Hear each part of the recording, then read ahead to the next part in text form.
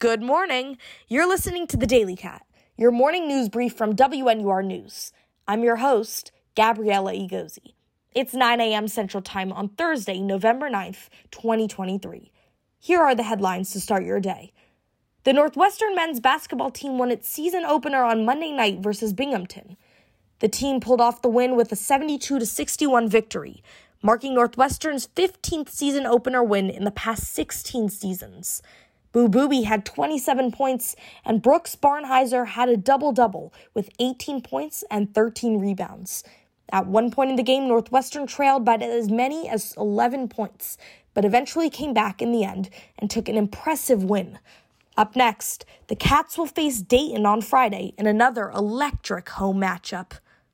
Evanston residents are expressing concern and dissatisfaction against the possible $4.4 million property tax hike expected in 2024.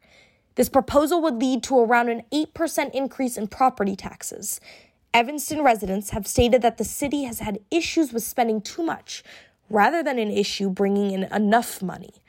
Residents are now urging officials to get organized in order to prevent them from having to pay increased taxes.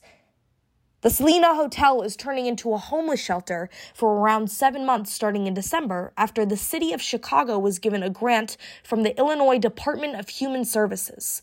All 116 rooms will be used, and the hotel will be temporarily closed to guests beginning on Friday, which is expected to result in many workers being let off from their jobs. Today, President Joe Biden will head to Belvidere, Illinois, to meet with the leader of the United Auto Workers Union. Biden plans to address United Auto Workers members as well as its leaders, with hopes that this event will allow for the United Auto Workers leaders to display certain agreements that put an end to the ongoing union strike. Taylor Swift's Eras Tour is headed overseas as she touched down in Argentina for her first performance in Buenos Aires on Thursday. Plans revealed by a source close to Travis Kelce has said that he plans to be there supporting Taylor during the bye week. This week, the roles will be reversed, as Kelce will now be cheering on Taylor Swift from the sidelines. After more than 50 years of the Chinese pandas being at the U.S. National Zoo, 3 giant pandas were sent back to China yesterday.